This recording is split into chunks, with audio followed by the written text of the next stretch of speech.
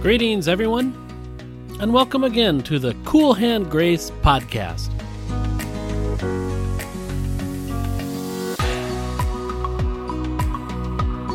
Another week and another biblical passage awaits us to explore. Our goal is to gain insight and application from God's Word that can encourage us in our day-to-day lives.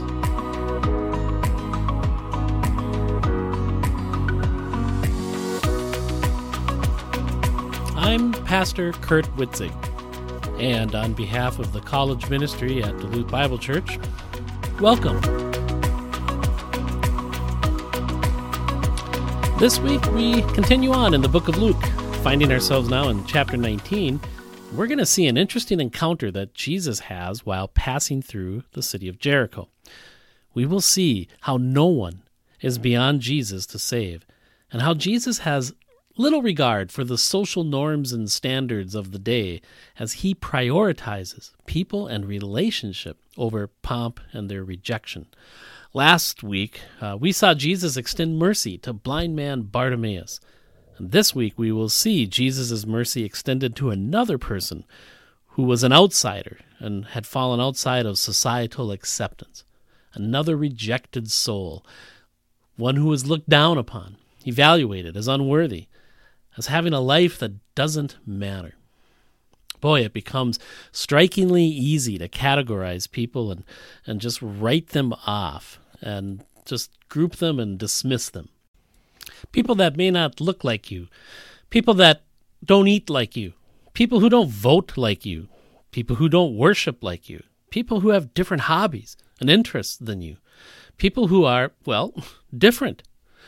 Now, way back in 1977, and that was a while ago. That was before we had smartphones and cable TV and even the internet. But we still had popular music. And that year in 1977, a song came out that reached number 2 on the Billboard charts. That song was called Short People by Randy Newman. And it was a catchy tune, but it kind of had a problem. It was overly prejudiced against short people. The lyrics went on to say things like they got little hands and little eyes, and they walk around telling great big lies, and they got little noses and tiny little teeth, and they wear platform shoes on their nasty little feet. Well, I don't want no short people around here. Short people don't need to be around here. So hey, he doesn't like short people, and he has his reasons. Perfectly valid reasons to him. Now, the song was done in humor, as it reflected entirely irrational opinions about short people, but these wrong views collectively led to not wanting any short people around here, is what he said. Today, we can easily replace that short people with any number of other distinctions: race and gender and political persuasion or religious persuasion or body shape or ethnic backgrounds, economic status. Man, they're different, and we're better than them, and we look down on them. But in the bridge of the song, the message changed. Randy Newman saying, short people are just the same as you and I. A fool such as I, as he acknowledged that he was wrong. All men are brothers. Until the day they die, it's a wonderful world. So he could subscribe to that, and he knew that, but it was easy to fall into that prejudiced, kind of harsh flavor of what was really a light song because it was comical, but really he's showing his dislikes and categorization of people. Well, again, when we do this, we have perfectly valid reasons, or so we think. But does that dislike cause you to be short-sighted? Pardon the pun. Do you miss seeing things that are pretty important about people because you're focusing on a more emotional level? Do we really see things clearly when we are so volatile with our thoughts and opinions and our resentments and lusts or whatever? We're not really in a state of rationality. There's a lot of good things out there, even new things, new ways of doing things, seeing things. Every day is a good day for seeing something different, gaining some new perspective, realizing we might be wrong in some way.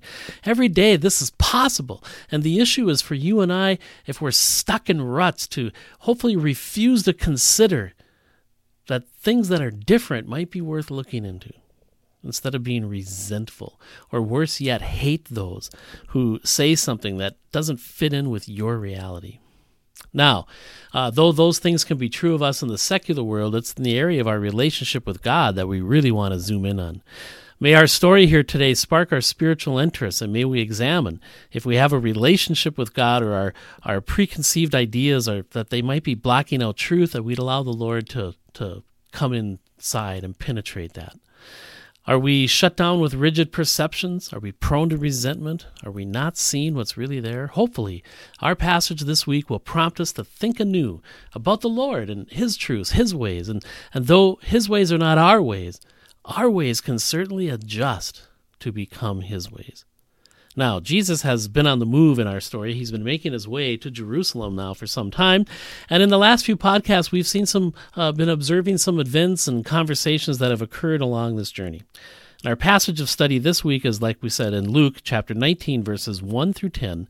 And our events take place as Jesus is passing through Jericho, the city where the walls came a-tumbling down centuries earlier. In verse 1 we read, "He entered into Jericho and was passing through, and there was a man there called by the name of Zacchaeus. He was a chief tax collector, and he was rich. And Zacchaeus was trying to see who Jesus was, and was unable because of the crowd, for he was small in stature. And so he ran on ahead, climbed up into a sycamore tree in order to see him, for Jesus was about to pass through that way." Principal character in the story is a man named Zacchaeus, and we learn 5 things about him in these first 4 verses. First, we learn that he was a chief tax collector. Tax collectors were those who collected taxes for the Romans from the Jews, and then would give it over to the Romans, but they were allowed to keep, and they could take more than, and their greed could get in the way. So tax collectors were really wealthy, and they were turncoats. They were really disliked by the Jews. They were seen as disloyal, even treasonous to the whole Jewish religion and people and culture and so forth. But he's not just a tax collector, he's the chief tax collector, which means he has a region or a jurisdiction, and then he has other tax collectors working under him. So his opportunities for financial gain are almost unlimited. But that's why we see, secondly, that he was rich. The Bible just says he was rich. This implies he was unpopular because, again, as a tax collector, he came across all those riches at the other Jews' expense. And so he's living the life, he's living large, at least economically. So he's rich. And he sought, thirdly, to see who Jesus was, which is a positive thing here. He wanted to see who Jesus was, the text says. That's a positive ambition, and that's a good thing mentioned about him. So he's a chief tax collector, he's rich, and he has this positive ambition. Now, we have heard some things about, he would have heard probably some things about Jesus throughout, the several years of his ministry and the many things that he had done. And so Zacchaeus is curious. He's interested. Now, the text doesn't say he wanted to see Jesus, or that he or see what Jesus might do, or he wanted to hear a story from him. No, it says he wanted to see who he was. Do you think an outcast like Zacchaeus, who was hated by his peers and his fellow citizens in Jericho, he's hated and regarded as a filthy sinner and greedy, etc. Do you think he might be interested in someone named Jesus? Because they say he's different. They say that this Jesus speaks like no other. Some have said he's a friend of sinners. Some have even said he could be the Messiah. So this ambition from Zacchaeus, this is a good one. We assume he has some spiritual interest here, a desire to see who Jesus was. And so it takes some questioning, some willingness to think. I mean, do you ever wonder what happens when you die? Do you ever ask yourself where you will spend eternity? Isn't that worth looking into? Do you ever wonder if you might not see things the way God does? Or maybe the religion you've invested in or your religious activities, maybe they're not quite, they might be a little off?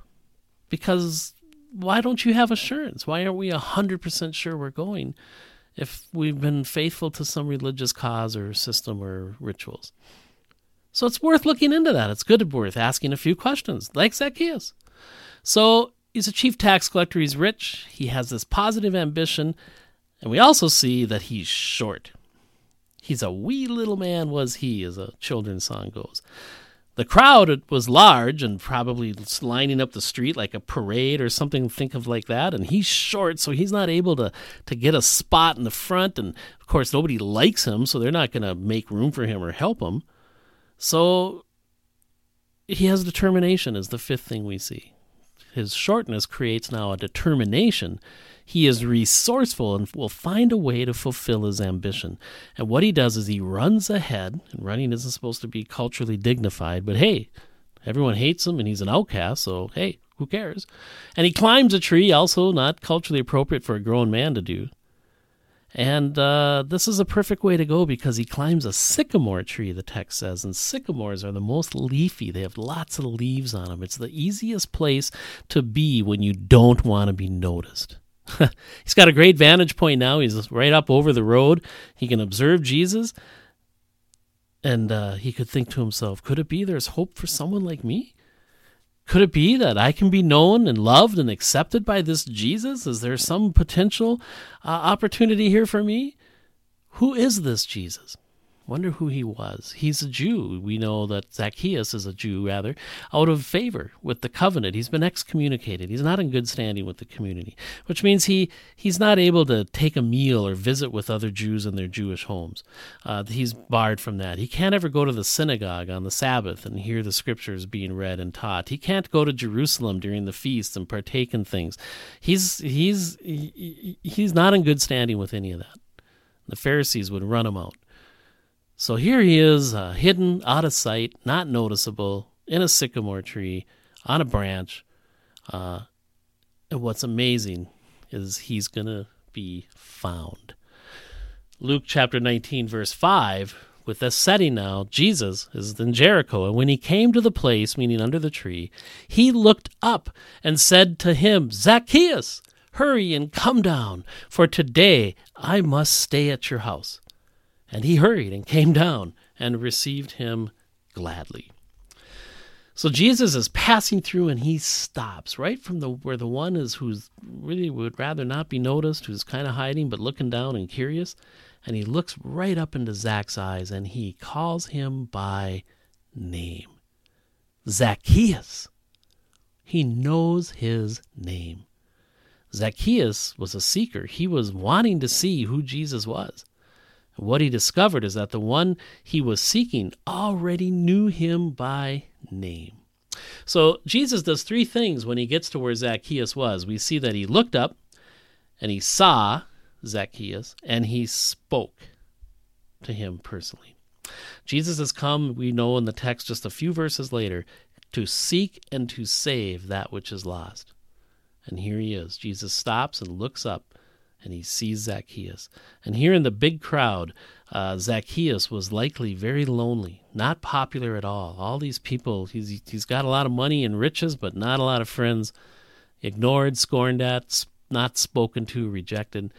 And there's people everywhere for this event, and he's totally disconnected from all these other people, basically. He's up there, he's lonely in that sense, and Jesus stops and he goes after people that everyone else has given up on. That's what we see. Jesus does this, by the way, publicly, in front of everyone. I mean, Zacchaeus it's not popular to be connected with him. Jesus, couldn't you have just sent a disciple privately to say, hey, Zacchaeus, come here. Jesus would like to talk to you, etc., and do it kind of without everyone seeing it? And he doesn't say, Zacchaeus, you need to clean up your act and promise to start doing right, and then come down and I'll eat with you. Now, the crowd could have liked that. That would at least mean Zacchaeus is doing something because he's such a, the one they just disdain. But, I'm sure many in that crowd, or some in that crowd anyway, were genuinely disappointed now in Jesus. Maybe even walked away. How could Jesus do this? How could he stop and call out the loser of losers, Zacchaeus, someone who's clearly wicked and filthy and wrong? In verse 5, Jesus commands Zacchaeus to make haste, hurry, and come down from the tree with a sense of urgency. And the reason for this is he said, today, in front of everyone, I must stay at your house. You're going to be a host to me and my entourage. See, there's a human or a physical reason here. I need to stay at your house so now you can show us hospitality. And there is a divine and spiritual reason because he says, I must, meaning it's necessary. I've come to seek and to save that which is lost. I must connect here, Jesus is saying. You know, this meeting has been in the books for quite a while, this meeting between Zacchaeus and Jesus. There's something significant, obviously, that's in the works, something that's going on in the unseen arena. And what Jesus is saying is, I want to have supper, I want to have dinner with you, Zacchaeus. That equals in that culture. I want to enter into friendship with you, table fellowship. When is the last time do you think Zacchaeus may have heard anything like that? Whoa. So Zacchaeus immediately responds to Jesus. He quickly comes down the tree, and the text says he receives him joyfully or gladly. He welcomes Jesus, and the word means he welcomes him as a guest. And suddenly Zacchaeus is an insider with Jesus, not the outcast. Man, he must be going through some feelings or emotions that he hadn't felt in years, being welcomed and appreciated or whatever, like Jesus is reaching out to him.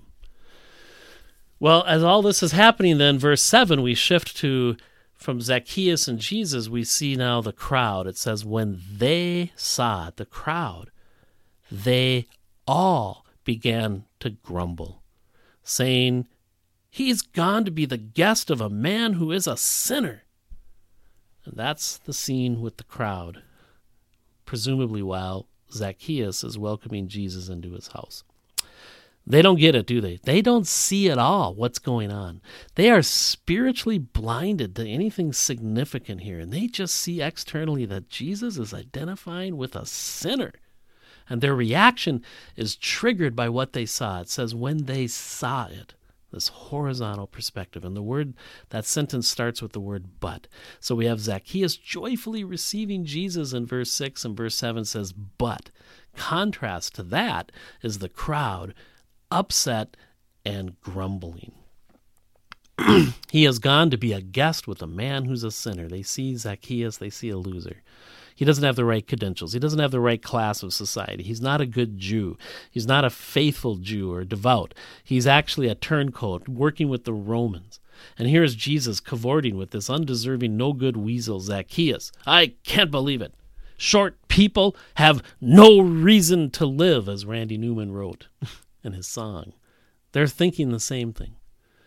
And they think they're so right. It just makes so much sense. Their reaction was expressed by unified, indignant complaining, the crowd. All of them. Because what's going on now with Zacchaeus and in that house and Jesus, it violates all their preconceived notions. The world according to them. But it clearly is not the world according to God. They're not the same. And they all complained.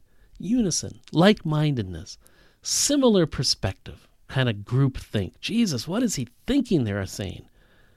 How can he be a man of God and do this? They obviously have learned little from his public ministry. Ever stop to consider that you are saying that here's a man who walks on water and has healed the blind and has turned water into wine and done many miracles? Have you ever thought that maybe you're not seeing him correctly as you're ready to write him off and say he's bad? Maybe you're missing something here. Which means if you don't understand him, maybe it's best to just kind of sit and listen and consider things anew. Maybe ask some questions. What am I missing? Nope, they weren't doing that. Jesus is wrong, period. We're locked in. We're offended. Tax collectors have no reason to live, as the song of Randy Newman echoes. They have greedy little hands and feet swift to rob, and on they could sing. The crowd rarely thinks, they just react. So Luke chapter 19, we see the crowd on the outside. In verse 8, though, we see Zacchaeus. We're now back in his house. He stopped and he said to the Lord, behold, Lord, half of my possessions I will give to the poor, and if I have defrauded anyone of anything, I will give back 4 times as much. So we're in the home. Obviously, when you have a feast and you have welcome hospitality and things, you have several courses of food and so forth, and everyone would sit around kind of actually in a horizontal posture, laying even around this table, and there'd be a lot of conversation. And this was a good meal. I mean, Zacchaeus is wealthy. I'm sure he's got the best of the best. And the dinners in that day were these elaborate occasions, so there's lots of time for Jesus to teach and to bring in spiritual things. So suddenly, kind of at the end of this conversation, we presume Zacchaeus, unprompted, spontaneous, says, "Hey, I will give half of my goods to the poor." You see, in Judaism, it was considered generous to give away 20% of your possessions, so Zacchaeus is willing to do much more. And he states, "I will restore 4-fold any wealth I wrongly gained." And again, the Old Testament law required 20% restitution for extortion. Zacchaeus will do much more than that. So this all reflects a real change in Zacchaeus. I mean, a total change. Now, we don't read of his faith, but we see the results of it here. As he's listened to Jesus, he's welcomed by Jesus, he's accepted by Jesus, he in turn responds to Jesus, and his life is totally different. And he has a totally new perspective. He knows who Jesus is. That's what he wanted to know, who Jesus was. Well, now he knows. He's the Messiah, the Savior. And this is a good setting, an encouraging story, as his desire to see and to find out, we see how it was fulfilled. And so after Zacchaeus, just willingly stands and says, "I'll do these things," verse 9, Jesus said to him, "Today salvation has come to this house, because he, Zacchaeus, too, is a son of Abraham." And then Jesus says, "For the Son of Man has come to seek and to save that which was lost." That's the key of the story here, isn't it? The Son of Man has come to seek and to find us, to save that which was lost. So today, salvation has come to this house, right now, point in time. And Zacchaeus, he sees who Jesus is. He sees he's the Messiah. He's obviously put his faith in him. And now Jesus acknowledges Zacchaeus as a son of Abraham, a Jew, in good standing with the covenant. And his occupation and his lifestyle did not disqualify him. You see, you can't be disqualified before the one who loves you unconditionally and accepts you unconditionally. So Jesus says, "I have come to seek and to save that which was lost." That fulfills his objective, to come to his own, to be the Messiah and the King, and to seek and save the wandering sheep of the covenant people of Israel. In this case, this is similar to Luke 15 and the parables there something was lost and something's found. And you see that Jesus is rejoicing and Zacchaeus is rejoicing in this being found. And Jesus says that the way you're found is responding to who he is. That's what loving people, saving people, that's what Jesus is about. And he responds. And he connected with Zacchaeus, had him come down before he was converted. They go into the house, and then there is this, we presume, the teaching, and more light is given. And Zacchaeus is now clearly a changed man. But Jesus welcomed him even before that changed moment. Because God loves us. God loves the sinner. God so loved the world, he gave his only begotten Son. There's nobody who's outside that perspective or parameter.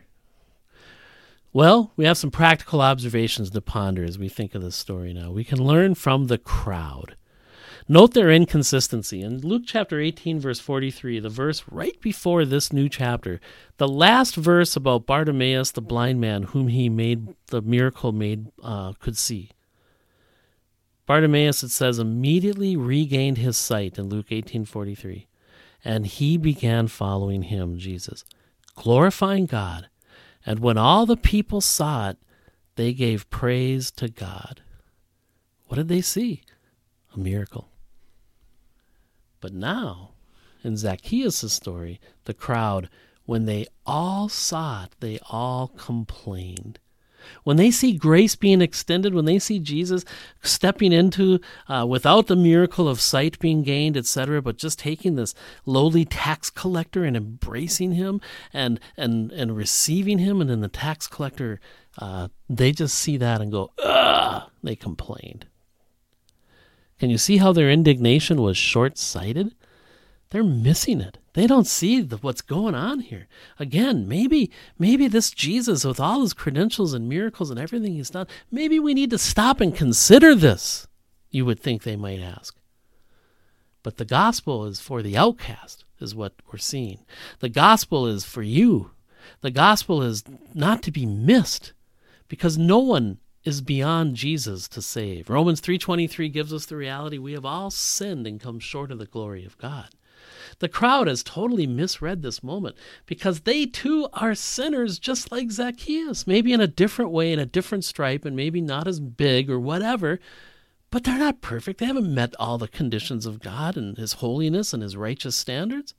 Instead, they want to say, I'm not that bad, and point to someone who they think is worse. This person is worse than me. This person has done worse than me. And I can point the finger and try to stand on some higher ground that I think. And now I'm offended when Jesus is responding to this person who's supposed to be worse than me. You see, when we have proper spiritual sight, it always leads us to be humbled. Is there a Zacchaeus in your life, somebody that has been given up on, or you've given up on? They're judged, they're condemned, they're incapable. Maybe you think that of all of them, unworthy.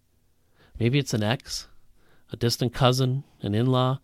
Maybe it's a member at your church or an outcast at school, someone on your job site, and you just want to write them off.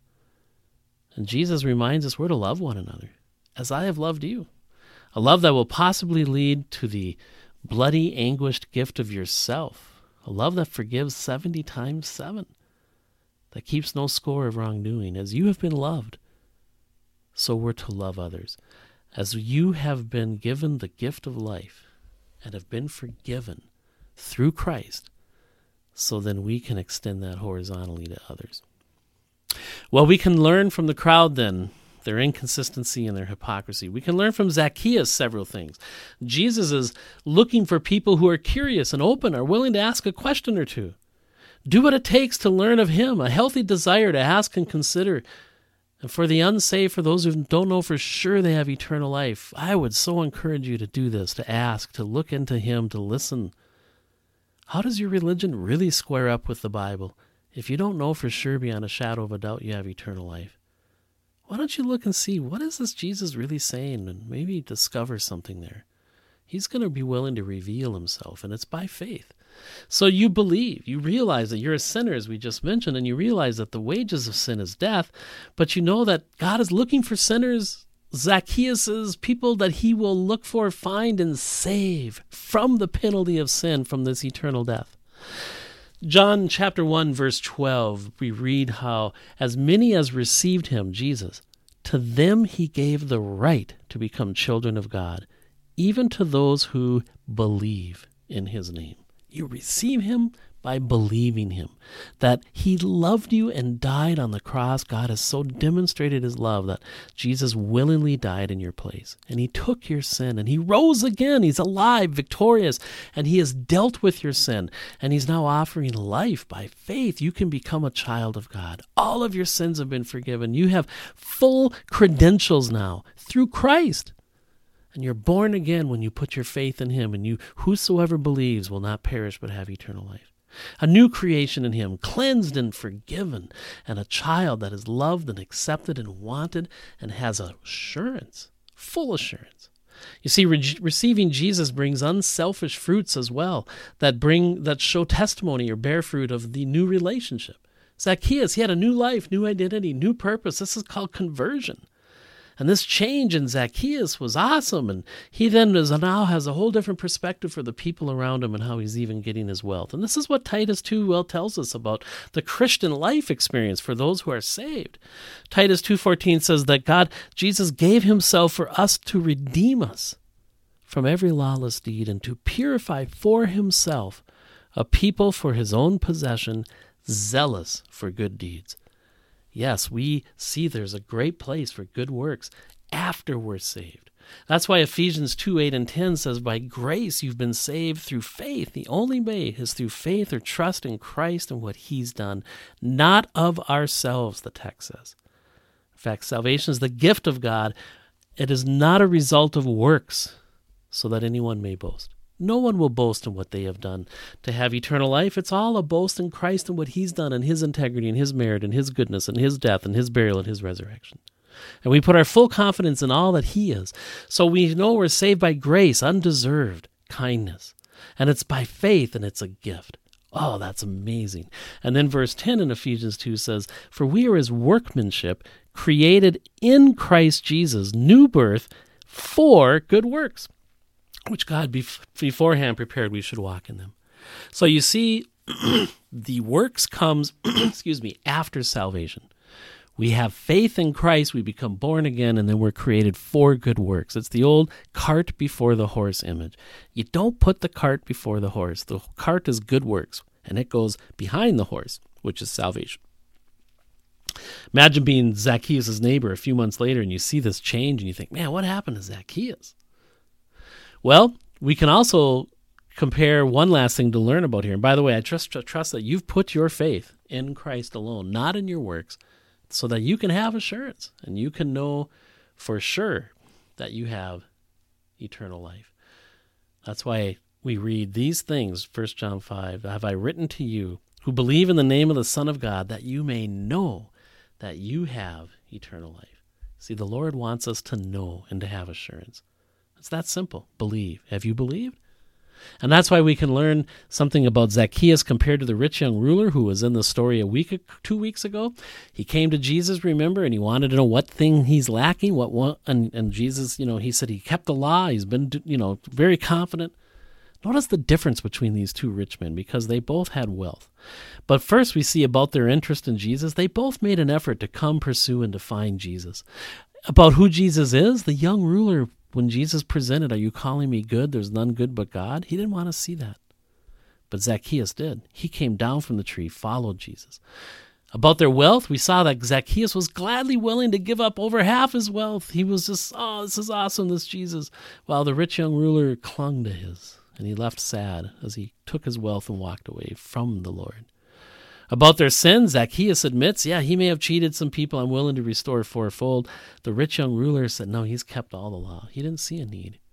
About their destiny, Zacchaeus got saved. He was the lost. He was found, and he has eternal life. The rich young ruler, sad. And Jesus had to say, it's harder for a rich man to enter in because they cling for their confidence to their wealth. Wow, what a difference. It all comes down to spiritual reception of who Jesus is. May we learn from this story and just learn about the day, as I'm reminded of 2 Corinthians 6:2, where Paul writes, behold, now is the acceptable time. Behold, now is the day of salvation. What are you waiting for? You can know with total certainty right now that you're cleansed and on your way to heaven by just putting all your confidence in Christ and his merit and none in yourself. And he accepts you. He takes Zacchaeus. He knows him by name. He's pursuing. He come down from the tree. Come down by faith. I assume that you want to know for sure. God wants you to know that you have eternal life. We just read that in 1 John 5:13. And Jesus died and rose to provide it. The gift is waiting to be received by faith. Let's pray. Lord, we thank you for this story of Zacchaeus. We thank you there's a simplicity of the gift of eternal life. It's free because Christ paid for it all. And that he loves us and sought us and provides this for us. It's all based on his work, his righteousness, his death on our behalf. And then he offers us his life as he's resurrected. So may we just place our faith, and may everyone listening here know for sure that they have the gift of life and eternal life, and they can know for sure because you said they can know for sure, because that's how good Christ is. That's how secure it can be in him. So we thank you for all of this. Thank you that our eternal life can be guaranteed in the merits of Christ. We do nothing, but we put our confidence, our faith in him. Zacchaeus saw this and it changed him, Lord. May that be true of us as we listen and think of him. May that impact, may that encouragement rush across us as well as we respond to you in your grace and your goodness and your word. And so we thank you in Jesus' name. Well, that concludes our study for this week. And before we leave, may I remind you that where the Spirit of God is, there is always hope.